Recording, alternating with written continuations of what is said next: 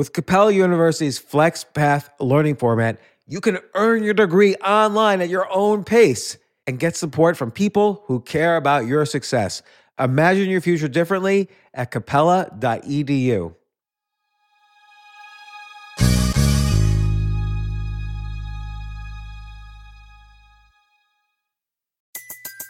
Everybody in your crew identifies as either Big Mac Burger, McNuggets, or McCrispy Sandwich.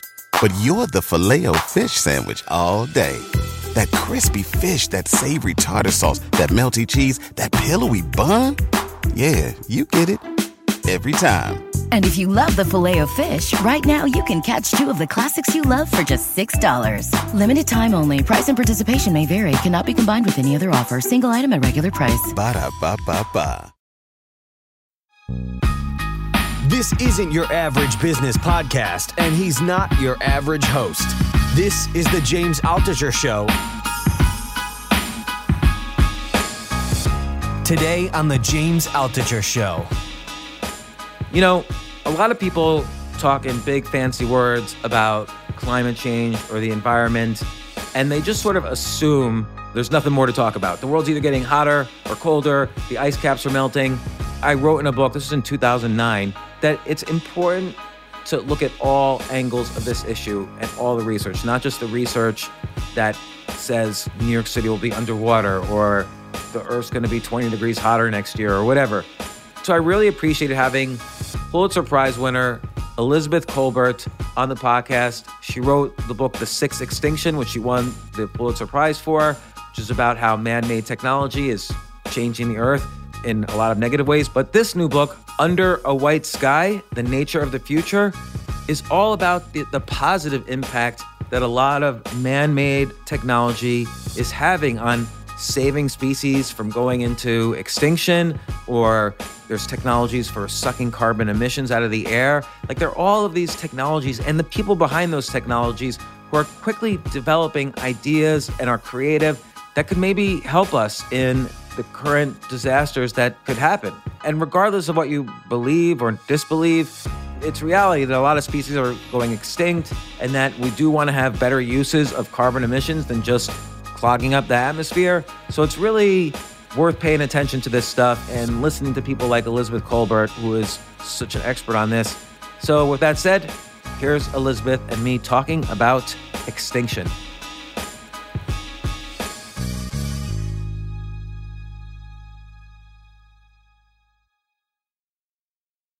Elizabeth, where are you based? I'm sitting in the Berkshires in Western Mass. Do you normally live in New York City, or is the Berkshires where you live? I grew up outside New York City, but I live in the Berkshires and have for 25 years. Hopefully the Berkshires will survive the next 50 years. That's probably one of the safer areas. Well, in fact, do you know the Berkshires? Have you ever been to Williamstown? No. We have quite a nice art museum here, which is called the Clark Art Museum, which supposedly the site was chosen because the owner of the collection was afraid of nuclear war. So that's always made me feel some sense of comfort. That fear exists around you creating the cultural events. Well, no, that he chose Williamstown because he thought, well, in a case of a nuclear war, why would they bother to attack Williamstown? That was basically the idea. Right. I always wonder about New York City, and I lived in New York City almost all my life, that it's the ideal place for anybody to attack for any reason at all. And so, Yes. and yet so many people choose to live there, including myself. So Yeah, well, you know, life is risk, as they say. So, yeah. well, and this segues into your book, Under a White Sky, The Nature of the Future, and also your book, The Sixth Extinction, which won you a Pulitzer Prize. But essentially, humans, I think it's in our capacity to be mostly optimistic, and it to some extent, stupidly so. I mean, about a variety of issues, but what we're talking about today is climate change. And, you know, do you think we're not really aware, or do you think we're being overly optimistic or overly pessimistic when it comes to the effects man-made climate change has on the world? Well, I think one thing that's really not fully appreciated by the general public, though it's certainly very much a part of all, you know, policy discussions about climate change, is that there's a big time lag in the system, that we've already basically guaranteed a lot of climate change that we haven't seen yet. And every day that we go on pumping greenhouse gases into the atmosphere, we're guaranteeing more climate change. So I think that that's one of the issues here in terms of being optimistic or pessimistic. You could look at the climate today and say, well, we can adapt to this, we can deal with what's going on now. But what's really important to understand is that we have not yet seen the full effects of what we've already done. And we don't exactly know, I should also add, we don't exactly know what the full effects are going to be. These are subject to much, much study, much, much computing power, but there are error bars here. And so we're not sure exactly even if we stopped emitting CO2 tomorrow, what kind of a temperature increase we'd get out at the end. Right. You mentioned in the book that carbon emissions are cumulative, so that when you stop emitting carbon emissions, it doesn't necessarily reduce the carbon emissions in the atmosphere. It just increases more slowly.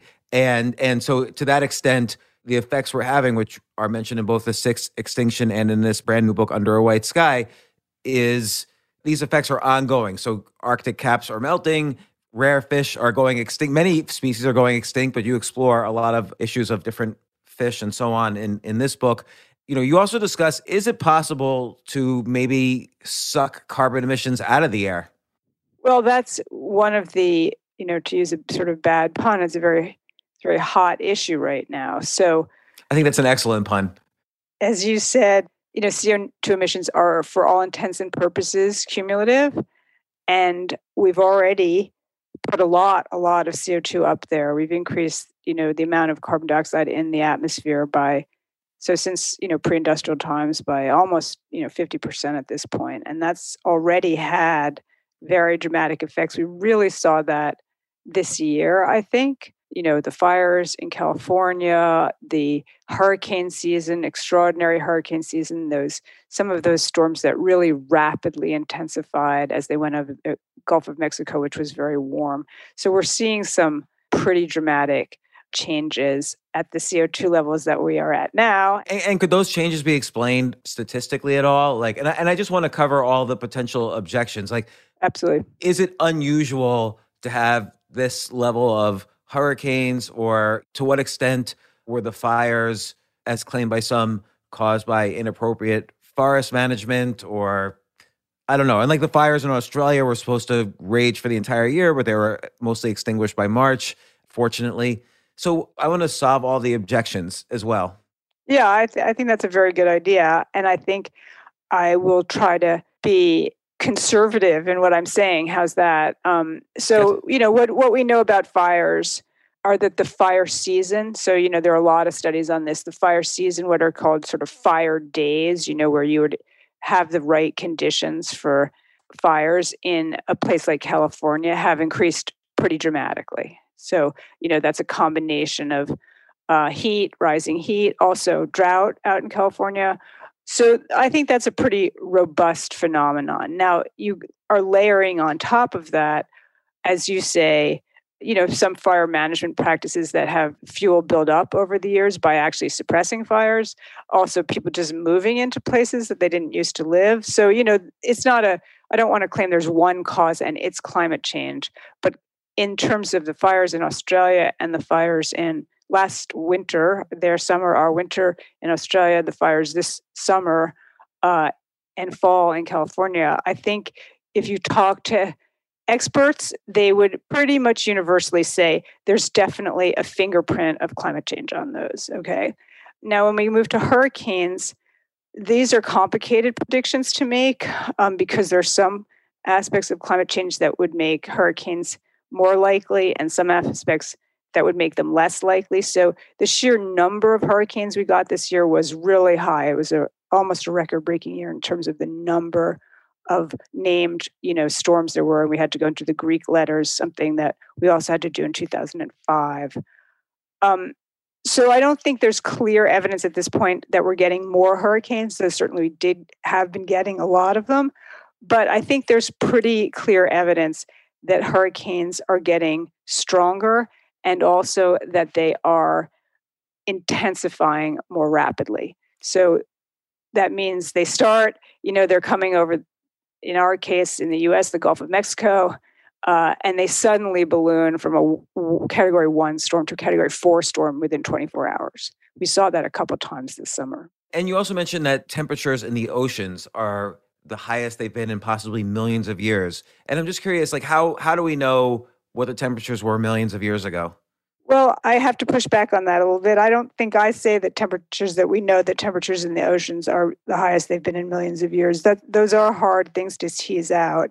I think what I say is we know that carbon dioxide levels are the highest they've been in millions of years. How's that? Now, that's Okay. quite likely that temperatures are following suit.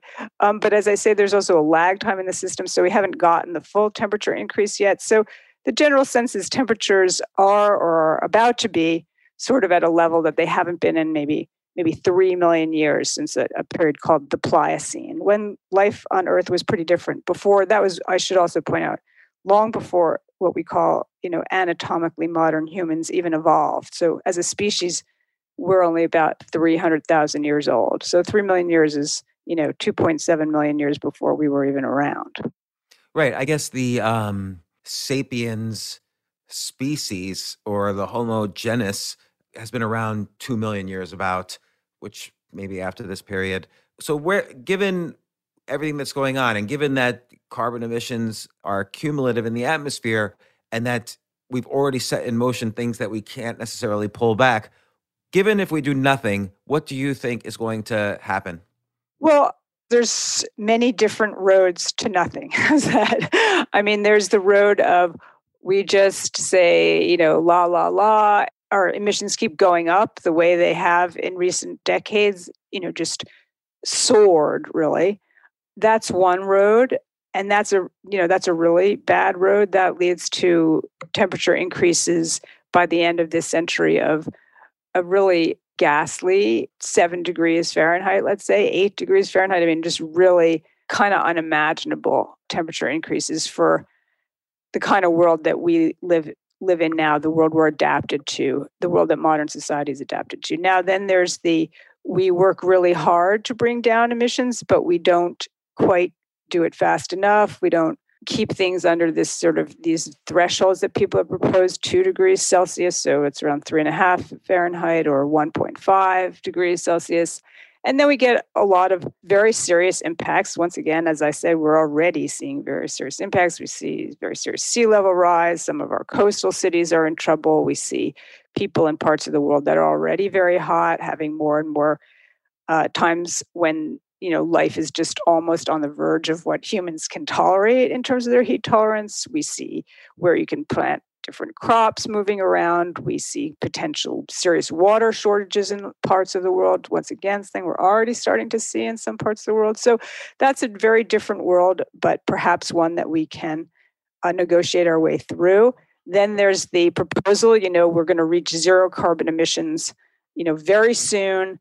And then we're also going to, and this gets back to your previous question, we're going to suck carbon out of the air. We're going to come up with some way to actually take some of the carbon that we've already put up there and suck it out of the air. And that will also help to bring the climate back, once again, not right away, because all of these things have a time lag associated with them, but eventually we will, sort of bring it back to the climate that you and I grew up with, or even a pre-industrial climate possibly. So these are all possibilities, and they're all very much on the table right now. Right. So a 7-degree change, as you say, we're already starting to see heat levels where in some parts of the world are intolerable to the humans living there, or could be close to that. What's like a worst case scenario with 7 degrees? What else could happen? Are cities going to go underwater like Miami or New York or other coastal cities? Well, once again, I'm not a climate scientist. I sometimes play one, on podcasts. I'm relying on you to play one. Yeah. Okay. I think, sea level rise is a function of two things. It's heating up your water, your oceans, and warm water expands. Warm water just takes up more volume than cold water. And then there is melting off the ices on land. So melting the Greenland ice sheet, melting mountain glaciers, melting Antarctica. All those things heating up water and what's called the thermal expansion of water, that's pretty straightforward. But once you start to melt a really big ice sheet, it's unclear what the dynamics are, and it's unclear how long that takes. But certainly, I think this is an fairly uncontroversial statement. If you were to get to 2100, you were to have, basically a 7-degree temperature, average global temperature increase, you would have fated these ice sheets to melt. It would be very, very difficult to walk that back. And then you are looking at literally tens and possibly hundreds of feet of sea level rise. So certainly virtually all coastal cities at that point would be in big trouble. But, before you get to that point, even you get to potentially vast swaths of the world where, billions of people live being water stressed, water deprived. You get to really big parts of the world where, probably the staple crops can't grow anymore. So we would really be looking at a really radically transformed world where, billions of people would be on the move because where they lived just was really literally uninhabitable or just on the verge of survivable because of water stress and crop failure. And as you mentioned, there's a lot more species extinction than the normal background extinction that has occurred throughout all of history. And just as there's been man-made manipulations to the environment that have potentially caused the problems that we're in, there's a lot of man-made manipulation now to try to save some of these species. And this is what you write about in Under a White Sky, which has just come out. How did you start exploring this? What made you interested in this to do it as a book, which is it's almost like a sequel to The Sixth Extinction. It's more extinctions and more man-made manipulation, but this time it's more positive man-made manipulation. Well, you're really into species dying. A few years ago, I took a reporting trip to Hawaii, and I report on a project that became known as the Super Coral Project. And the idea behind that project, which was run by Ruth Gates, a scientist in Hawaii, and Madeline Van Oppen, a scientist in Australia, the idea was corals are these tiny little animals that build coral reefs, and they like warm water. They only live in warm water, in fact, but they are actually quite heat sensitive, and they don't like the fact that water temperatures are rising. So you're getting these events, which people have probably heard of, called coral bleaching events, when the corals turn white and basically die, and it's having a dreadful effect on reefs all around the world. And so the idea behind the Super Coral Project was, we've altered the oceans so much, they're warming up, corals don't like it. Can we find a way to basically goose up evolution, speed up evolution, get these corals to the point where they could survive a warmer ocean? If we just let them sit there, evolution's too slow, but maybe if we goose it along, we can get to that point.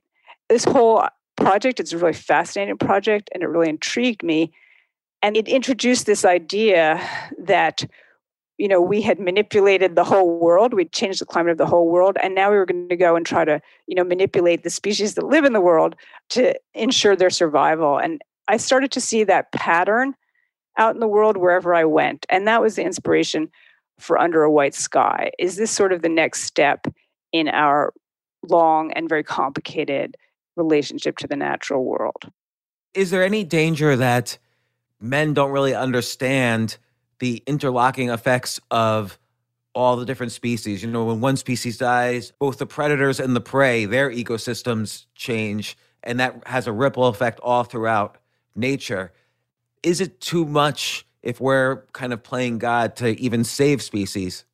Well, that's the question of our time to a certain extent. I mean, the question of whether we can, having unwittingly changed the planet in ways that we now find unfortunate, unpleasant, fatal to many species and, potentially many people. Can we now consciously come up with manipulations to counter that?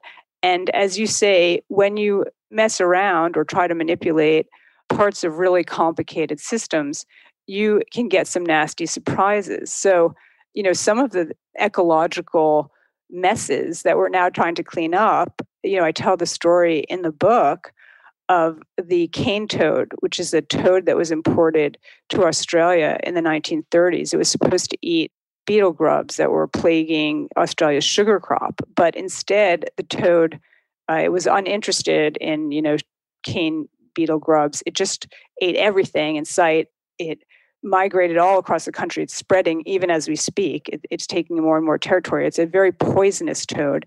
And Australia's wildlife has not evolved to avoid eating it. So many, many native Australian species have crashed because they consume these poisoned toads. So now people are trying to figure out very high-tech ways, including, genetic engineering, for how to either eliminate the toads or reduce their effects. And the question of whether we can make up for having made, one pretty bad boo-boo, which was introducing this toad into the landscape where it didn't belong, with another manipulation. These are questions that we're going to be and already are, confronting all the time, basically, as we move forward, because we have our thumb on the scale in basically every ecosystem in the world, in some cases knowingly, and in a lot of cases just, willy-nilly. So what can we do? Is it a matter of coming up with hundreds of technological innovations to save different species, suck out carbon emissions and renewable energy like, fusion or solar energy or whatever powering our grid? Is that possible? Are we going to succeed at that? Or is it kind of hopeless given that we've already set in motion things that we can't take back? Well, I don't have the answer to that question. One of the privileges, I guess, of being a journalist is, I went out, I reported this book. I wanted to draw attention to a pattern that I think, as I say, is already prevalent, where we try to come up with a new manipulation to counter the old manipulation. I think that is our future, basically. Whether it's going to work or not, though, I'll bounce that back to you. You are as qualified to say as I am whether that's going to work. When you put it that way, like, are we really going to, counter everything that we've done one manipulation at a time? It doesn't seem, wildly likely, but people are very smart and very ingenious, and we're here. We're all still here, despite having really very, very fundamentally tampered with a lot of the most basic biological and geochemical cycles on Earth, the carbon cycle, the nitrogen cycle, you name it, we've tampered with it. And I don't want to say that we're not going to be able to figure something out. And some of the manipulations I talk about in the book are very, very broad scale. They're not just going in and trying to save one species. They're really trying to potentially re-engineer the whole planet to make up for the ways that we have re-engineered the whole planet. So they're planetary scale interventions. There's also, and you talk about this, there's also political solutions, but they're also tricky. Like some countries, like the United States, for instance, have created a lot of the carbon emissions that are currently in the atmosphere, and other countries, like many African or South American countries, have not. And as we start reducing or eliminating emissions, we're asking all of these countries to participate in these solutions, even if they're still developing countries and they need to get their economies going and carbon emissions are critical to that. How do we solve that issue, or how do we look at that issue? Well, I mean, that's a huge one, I think. And I think the thinking goes, the most optimistic scenario goes, we as the US, as the developed world, produce technologies, and to a certain extent this is happening, right? The cost of solar power has plunged over the last, say, 2 decades, right? So that now putting up solar is the cheapest form of new energy. So if I'm adding capacity, it's the cheapest way to do it. So if you could make alternative forms of power just more desirable than fossil fuels, cheaper, more economical, then maybe you could coax the developing world. And if you had what is often called, in these very complicated global agreements, technology transfers, there also should be probably a lot of money changing hands just to help out developing countries that will be disproportionately hurt by climate change, even though, as you say, they've contributed very, very little to the problem. And the U.S. really needs to be, now this is the sort of my political analysis, which people can accept or reject, obviously. I would argue the U.S. really needs to be at the forefront of that. We have been a pretty bad actor in the climate world. We have a new administration that's come in and vowed to be a good actor. And so we'll see what happens. I think the world is really yearning for American leadership on this, I think, because the problem simply cannot be solved without it. I always wonder, like, ever since the 1830s, there's been books about how the world's going to be overpopulated in 10 years. And, in the 70s, there was a lot of worry, or early 70s, late 60s, there was a lot of worry about global cooling, which then became more about global warming. Now, given our technology and our scientific understanding of the planet has also gotten more sophisticated, so that could explain the fact that the world hasn't ended yet. I mean, I think it was in Paul Ehrlich's The Population Bomb. He was basically saying by 1980, England would be starving. There wouldn't be enough food to feed the people in England. And of course, technology sort of adapts with the problems as you point out in the book. But could it be that, all those predictions were wrong, but now we have enough understanding and when we're seeing with our own eyes the effects of it, that this is the real deal now? You have asked the, $64 quadrillion question, and I do not have the answer for that. Doomsday predictions going back to Malthus, right, who argued in right. the, late, when there were only around a billion people on the planet, that inevitably you had to have wars and famines to reduce the human population because there just was no way to increase agricultural production as fast as people were capable of increasing the human population. And then you had a lot of changes in the world, which included things like vaccines, and population, started to increase very, very dramatically. So in the course of my lifetime and your lifetime too, probably, human population has more than doubled. So that's a pretty short span of time to go through a doubling of the population. So as you say, you got predictions in the 60s and 70s that food production, once again, just couldn't keep up. And then we had the Green Revolution, and it did keep up. It managed to keep up, which was amazing for a doubling of the human population. And now we are facing again, our population is still increasing, not as fast, but we're facing the question, can we keep up just to feed the world? And then what are the other environmental side effects, the unintended consequences of that in terms of unraveling ecosystems potentially that we depend on, in terms of killing off other species? So all of these questions, and then you overlay climate change on top of that, which was not even on the horizon in the 60s, though it was definitely already being set in motion because we were burning a lot of fossil fuels, though once again, not nearly what we're burning today. So all these questions of whether we can sort of get through this moment, what the great naturalist E.O. Wilson has called the bottleneck, potentially this moment of maximum human impacts on the planet. Can we get through this century, as it were, with as much of the world intact, as many ecosystems, as many species intact as possible? That's sort of the question in front of us. And I don't have the answer to that, and I don't know that we'll make the right choice. I don't know what choices we're going to make. No one can really tell you that. And you have to layer on top of that, we're not even exactly sure what the right choices are, but lots and lots of very, very smart people are working on them. So that's, I suppose, the good news.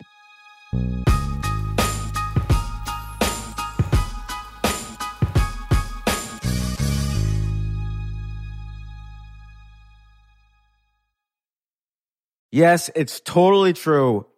Airbnb has changed my life. If anything, they have made my life so much better. Like, I used to live in Airbnbs. I lived in over 100 or 200 different Airbnbs over a 3-year period, and I loved it. I became a really good guest of Airbnbs, and I got to know lots of hosts. So when I initially owned a house, of course, the first thing I thought was, I'm going to turn my house into an Airbnb because I travel a lot. So why leave my house unused when I can make a side income by letting others Airbnb my house or come to stay in my house as guests and having my own Airbnb or being a host for Airbnb has allowed me to do just that. And I've met other hosts. I've actually spoken at Airbnb's host conference. I think it was in 2017. I met so many just nice hosts. It's a great community. And I love, turning my own home into an Airbnb. Like I'm traveling to Austin next month. My home's going to be an Airbnb while I'm away, and I'll stay in an Airbnb. I'd rather stay in like a 3-story house Airbnb than in one tiny hotel room in the middle of Austin during South by Southwest. So listen, while you're away, your home could be an Airbnb. Many people host on Airbnb, but there are people who are just letting their house sit empty, who've never thought about it or didn't realize their space could be an Airbnb. Hosting can easily fit into your lifestyle and is a great way to earn some extra money. So if you have a home, but you're not always at home, then you have an Airbnb. Your home might be worth more than you think. Find out how much at airbnb.com/host.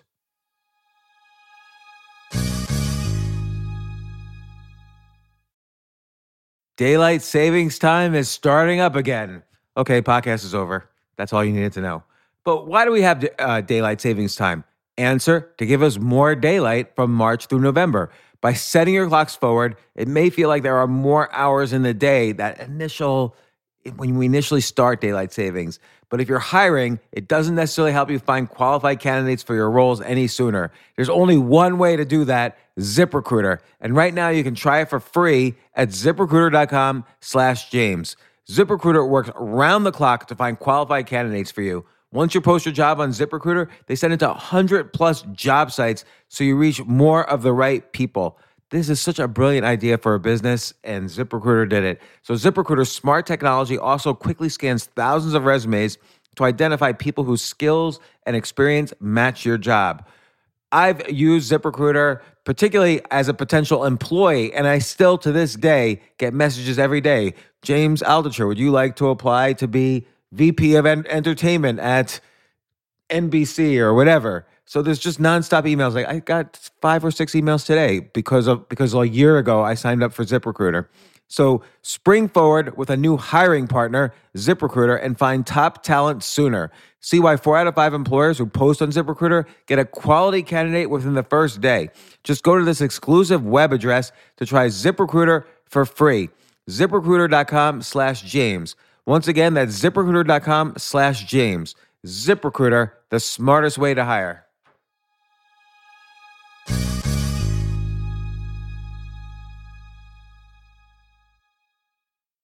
Hey, listen, men's health is important. Men act all cocky and like they don't need anything. But the reality is, as you get older, there's some things you need. And it often feels like we're too busy to take care of our health problems. Like I'd rather do anything than go to the doctor or the dentist or the pharmacy or whatever. But now you don't have to waste your time if you use Hims. Hims, Hims, Hims is changing men's healthcare by providing simple and convenient access to science-backed treatments for erectile dysfunction, hair loss, weight loss, and more. The entire process is 100% online, so you get a new routine of improving your overall health faster. Jay, you listening to all this? Yes, I definitely gonna use Hims from now on. Not that you need it. You're young and healthy. James, I'm 35. You're getting there. You might need it. Who knows? But if prescribed, your medication ships directly to you for free and in discreet packaging. No insurance is needed. You can manage your plan on the Hims app, track progress, and learn more about your conditions and how to treat them from leading medical experts. Start your free online visit today at hims.com/James. Could you imagine that? There's a whole section just with my name on it. hims.com/James. That's how much I am representative of the kind of person who needs Hims.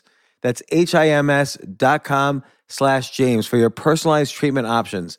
hims.com/James. Prescriptions require an online consultation with a healthcare provider who will determine if appropriate. Restrictions apply. See hims.com/James for details and important safety information. Subscription required. Price varies based on product and subscription plan.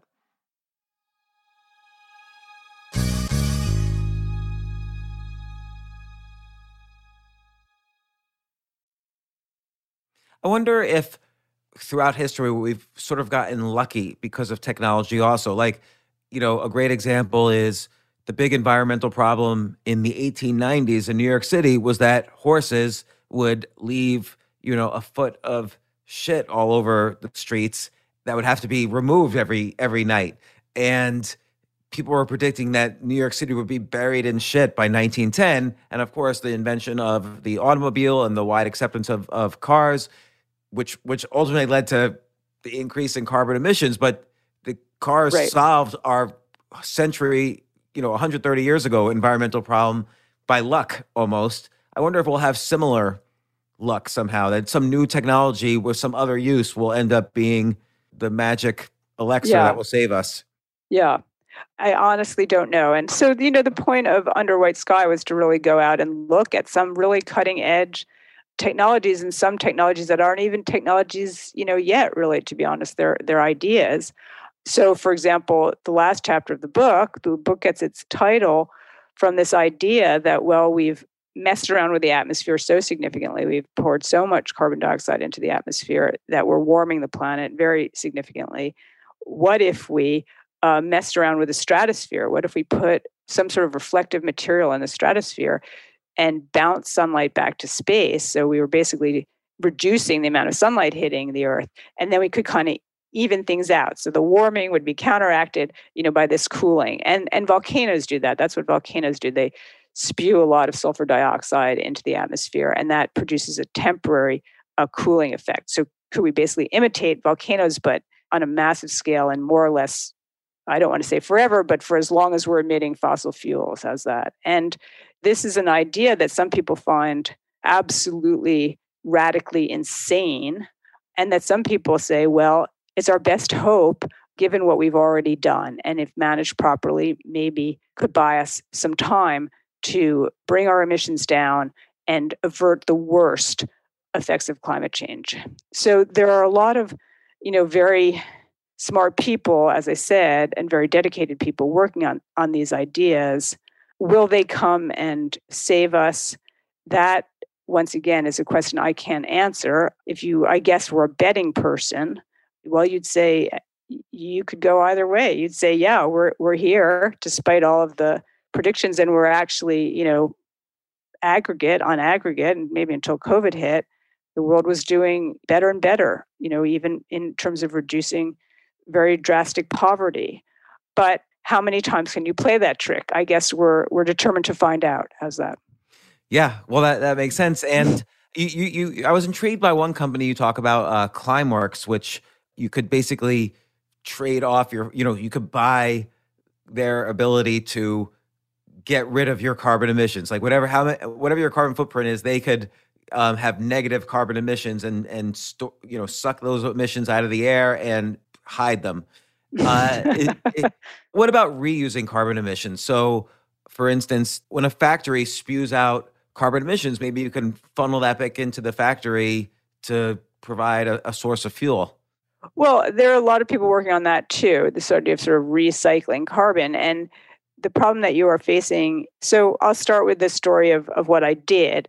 I went to Iceland, where Climeworks, as you point out, a company that's actually based in Switzerland. What they do is they have a machine. It looks like a big air conditioner, basically. It's sitting out in Iceland by a geothermal power plant, and they're actually, I just read, doing a big ramp up at this site.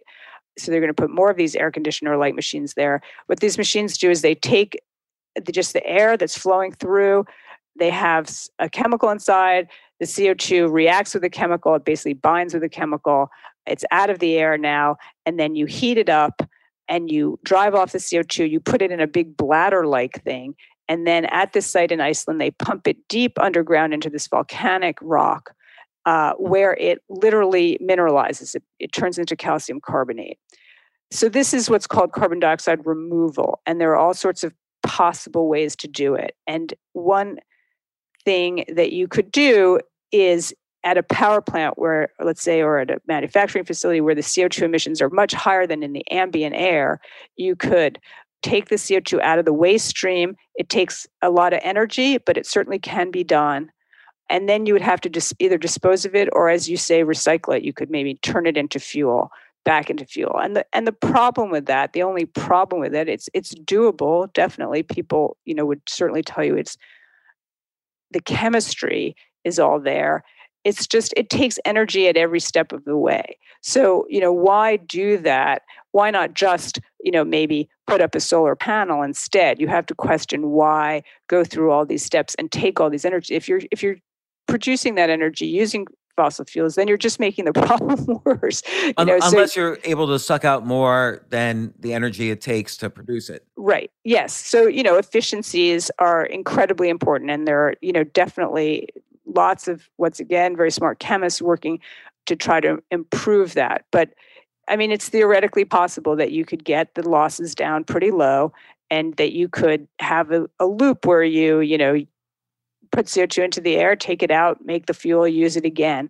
And I think that will be a part of what we do going forward, because there are things there are processes that it's very hard to see, for example, how you're going to keep airplanes in the air without fossil fuels. So you could argue you're going to need some way, if you're going to bring emissions to zero or to net zero. It's often called net zero, and what's built into net zero is, well, we're going to put some things up there, but then we're also going to take some CO2 out of the air. So whenever you hear net zero, you should realize that behind that is some plan to suck CO2 out of the air, because otherwise you don't get to net zero.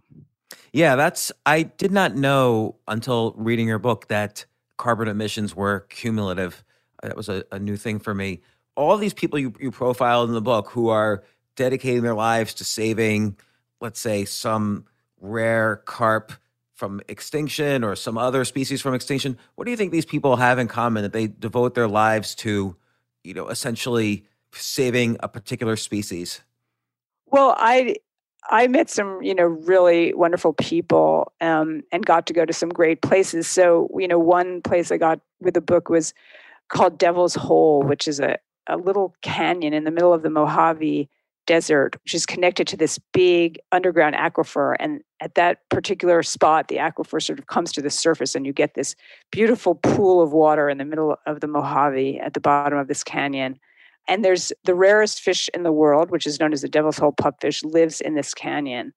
And back in the 60s, they started to pump water out of that aquifer, and it very, very nearly drove the Devil's Hole pupfish to extinction. But once again, here's a case of people stepping in to try to undo the damage that people have done. And so they stepped in. They have gone so far as to build a totally fake canyon. So there's one population of fish still in the real canyon, very small population. And then there's another population in a totally fake canyon, which is basically indoors. And there is a group of people from the National Wildlife Service and the U.S. Fish and Wildlife Service who have kept these beautiful little fish. They're about an inch long. They're only about an inch long. They're very bright blue. They're very beautiful, alive. And they get calls in the middle of the night. If some machinery malfunctions, they are completely dedicated to keeping this fish alive. And so far, I will give them credit, they have managed to do so. And I think that what unites all these people who are working on these projects is a real sense of commitment to leaving the world a better, or at least, let's put it this way, not worse place than we found it. And I am filled with admiration for all of them, really. Everyone I met in the process of reporting that book, I thought was doing something that he or she, one might question, is this the right thing to do? But they were doing it for the best motives, and genuinely hoping to make a difference. And just out of curiosity, this is sort of unrelated, but is Devil's Hole the only place where these pupfish exist?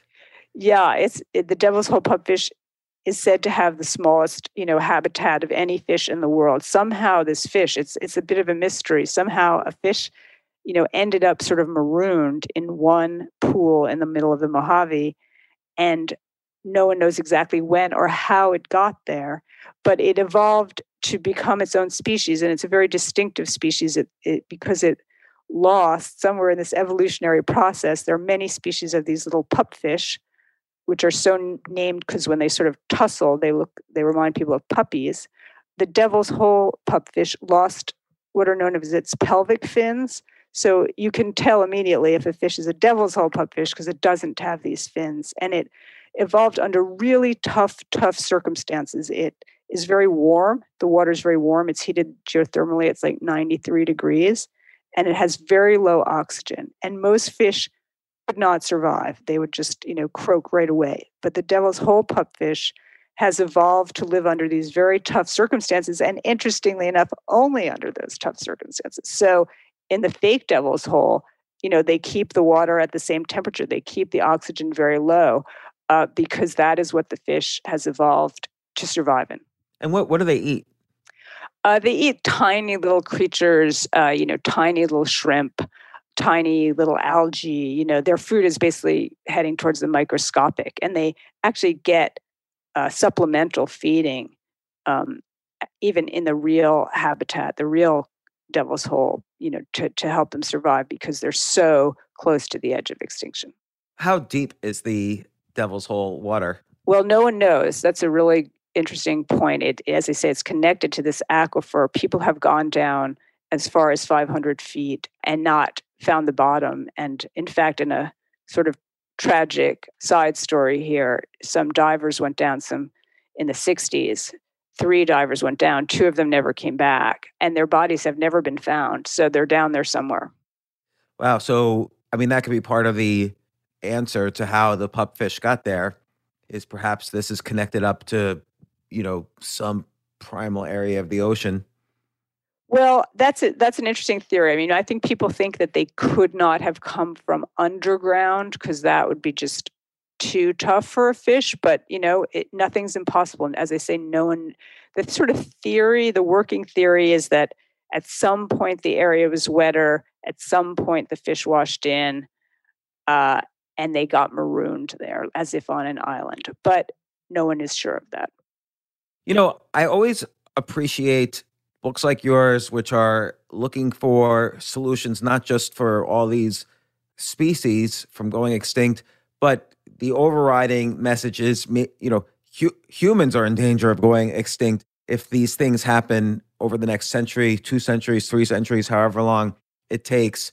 And this is not really the point of your book, but what makes humans so special that we should care if we're extinct or not?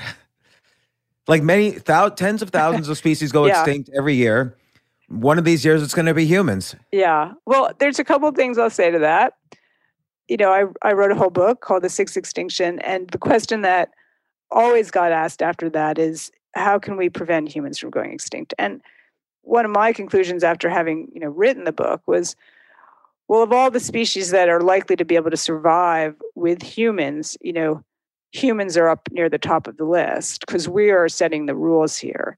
Now, we could do something so stupid, that it would undermine, as I say, all these systems that we depend on. But there's almost 8 billion people on the world alive today. And to go extinct, you got to get to, 0. So that's a lot of people you'd have to do in. I don't want to say it's impossible, but it's not my major worry right now. How's that? Now, I think there are many, many, many, many thousands of species that are going to go extinct, before we will. But your more profound question, should we care? We're humans. Many of us have children and hope to have grandchildren and like to imagine a world of humanity moving forward. We're very attached, to ourselves. We always think of ourselves as special, deservedly or undeservedly as a species. But definitely the grand message of the history of life on Earth is that everything will go extinct eventually. Yes, Homo sapiens, there's no reason to believe that Homo sapiens won't eventually go extinct. Now, a species should have a lifetime of, let's say around 1 million years. So, if we're only 200,000 or 300,000 years into it, we should be able to last another several 100,000 years if we don't muck it up. Well, Elizabeth Kolbert, Pulitzer Prize winner of the book, The Sixth Extinction, and now you have a new book, Under a White Sky, The Nature of the Future, and that future includes this almost partnership between humans and many of the species almost on the verge of extinction because of all these changes in the climate, plus The book is about all the technologies and man-made manipulations to now help what previously technology had caused. And it's a fascinating look at the people involved in saving all these species and the new technologies that we should look towards. Great book. Thanks so much for coming on the podcast and explaining all these things to me. Sorry if any of my questions were naive or simple, but I'm learning. No bad questions, as they say. Yeah. Well, thank you so much. Oh, thanks for having me.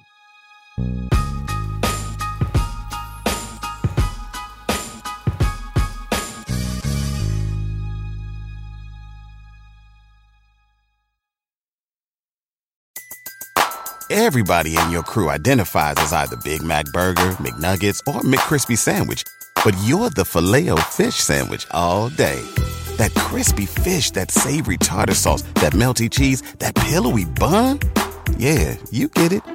Every time. And if you love the Filet-O-Fish, right now you can catch two of the classics you love for just $6. Limited time only. Price and participation may vary. Cannot be combined with any other offer. Single item at regular price. Ba-da-ba-ba-ba.